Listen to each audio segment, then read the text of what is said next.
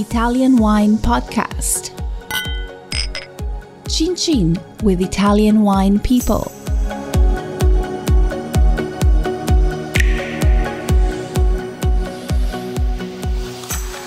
Hello and welcome to the Italian Wine Podcast. I'm your host, Monty Waldin, and I've prepared for you some excerpts from my book, Biodynamic Wine. The idea is to clear up common misconceptions about biodynamics, draw some distinctions between biodynamics and alternative farming methods, and provide some details on actual biodynamic preparations and how they can change our environment in ways that we find desirable, such as altering the soil to make it beneficial for the production of cultivated crops. And now, a short primer on the origins of biodynamics and one of the first and most prominent advocates of the movement, Rudolf Steiner. For those interested in acquiring the full Biodynamic Wine text, it's available from my publisher, Infinite Ideas, who right now is offering a discount of 15% through July 31st, 2020. To get the discount, use the code, which is bio15off at infiniteideas.com. That's bio, which is a BIO 150FF.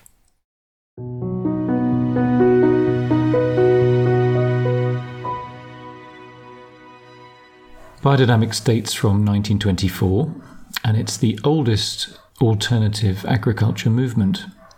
Biodynamics predated the global organic agriculture movement, whose founding organisation, the United Kingdom's Soil Association, dates from 1946, so just after the Second World War.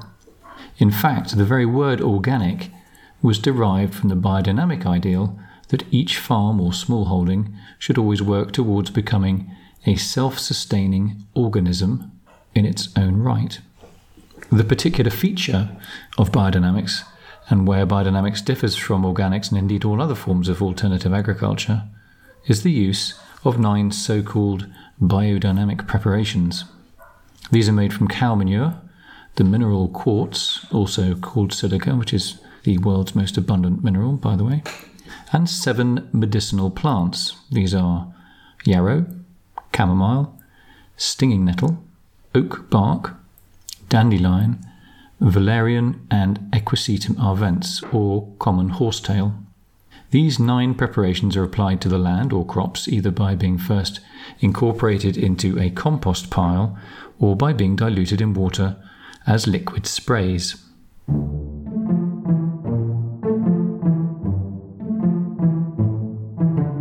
Biodynamic preparations are used in homeopathic quantities, meaning they can produce an effect in extremely diluted amounts, but they are not homeopathic treatments per se. Their purpose is to make the farm and farmer, its crops and animals and wild habitat self-sufficient, self-sustaining, and socially, economically, and spiritually robust.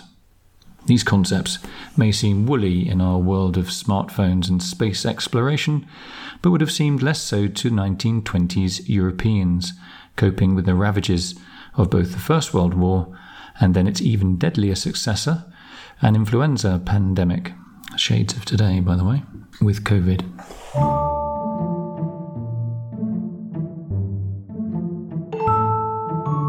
The methods used to make some of the preparations may seem strange initially, but are neither high-tech, expensive, costly to the environment, nor potentially harmful. Anyone, from children to grandparents, can and do make these preparations. The biodynamic preparations are not patented, so they can never realistically be made purely for profit. And they seem to get good results for farms and vineyards. The regular use of the biodynamic preparations is the fundamental requirement of Demeter, the non-profit organisation which has overseen and certified biodynamic agriculture worldwide since 1928.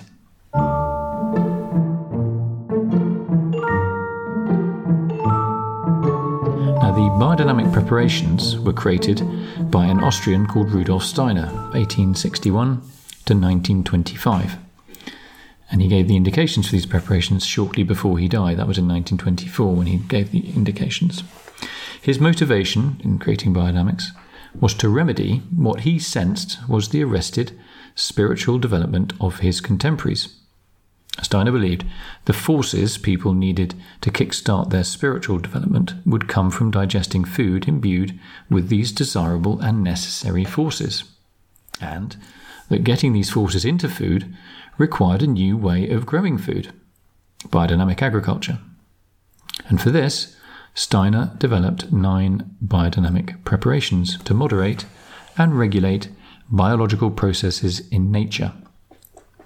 This is the bio part of biodynamics. The dynamic part comes by understanding the preparation's role in enhancing and strengthening forces that form or shape materials substance, both on the farm and within both the farmer and the crops.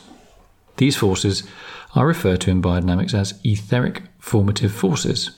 Like gravity, they are unseen but have a tangible effect on both soil and on crop plants, as well as on the animals or humans who digest those plants. Steiner's 9 biodynamic preparations can therefore be thought of as spiritual remedies for the human being, which are administered indirectly through the healing process of the earth. Biodynamic farmers accept that there is no substance or matter without spirit, and equally no spirit without matter. So the point of growing biodynamic food and drink is not only to provide the substances, vitamins, carbohydrates, protein, fats, minerals, to nourish the human body, but also to provide the forces needed to form and nourish the human spirit. Most wine growers newly adopting biodynamics start by seeing it, as I did initially, as a sensible, doable, interesting, inexpensive tool to produce tastier grapes to nourish the human palate. And if they also provide the formative forces to nourish the human spirit, so be it.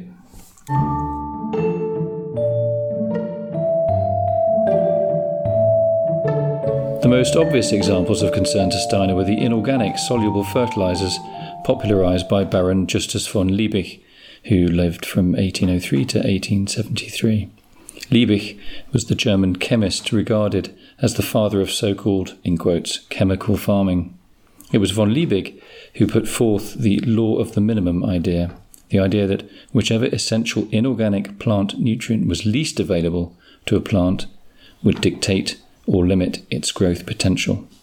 The consequence of von Liebig's idea was the development of soluble nitrogen, phosphorus and potash, or NPK, fertilizers.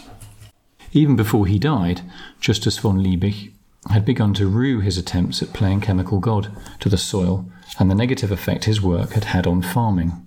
Were he alive today, von Liebig would have realized how plants are able to assimilate only about 10 to 15% of the nitrogen provided by soluble fertilizers, and that the excess free nitrogen, their leftovers, contribute significantly to global warming via nitrous oxide, a more potent greenhouse gas than carbon dioxide, and one which hangs around for much longer, and also ozone layer depletion and acid rain. Phosphorus, potassium and nitrogen cause runoff from when used as fertilizers, and they also stimulate algae to breed frenetically, causing algal blooms, which create so-called dead zones in rivers, lakes and the sea. The dead zone in the Gulf of Mexico, for example, caused by runoff from Midwestern farms, is now larger than the state of Connecticut.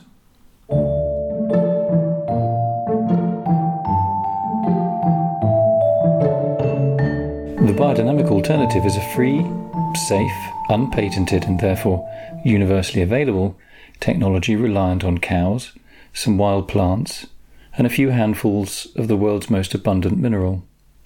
By working with, rather than against, nature to resolve problems, biodynamic farmers see themselves as but one tiny part of a much bigger cycle of life, both guiding nature and being guided by it. Ecology is rapidly shifting from being a good idea to being a matter of life and death, as we face the combined challenges of climate change and the depletion of both biodiversity and basic natural resources like fresh water. Our fellow humans can increasingly be divided up between those who eat way too much and eat the wrong stuff — it takes 8 kilos of grain, remember, to make a kilo of meat — and those many more who get to eat way too little. Writer Michael Pollan's much-quoted dictum that we should eat food not too much, and mostly plants, is the perfect starting point for improving the environmental and physical health of our surroundings. The United Nations reports that there is no more potentially farmable land left to develop, and that the dramatic yield increases of the type witnessed since the quote, green revolution of the 1960s onwards are essentially over. This means we'll have to make do with what we have already, but without further degrading, eroding or polluting the land. We'll have to become better and more self-sufficient stewards of what land we already farm. The biodynamic principle of low input, self-sufficient agriculture, revitalising both for ourselves and our natural surroundings, seems useful, necessary, and perhaps most conveniently of all, easily achievable.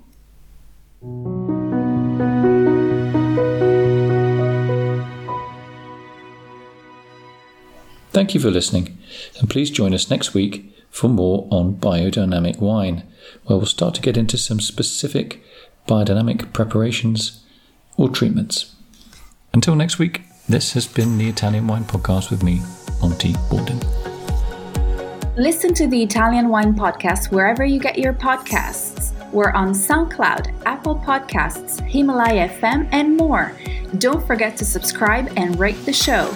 If you enjoy listening, please consider donating through ItalianWinePodcast.com. Any amount helps cover equipment, production, and publication costs. Until next time, cin cin.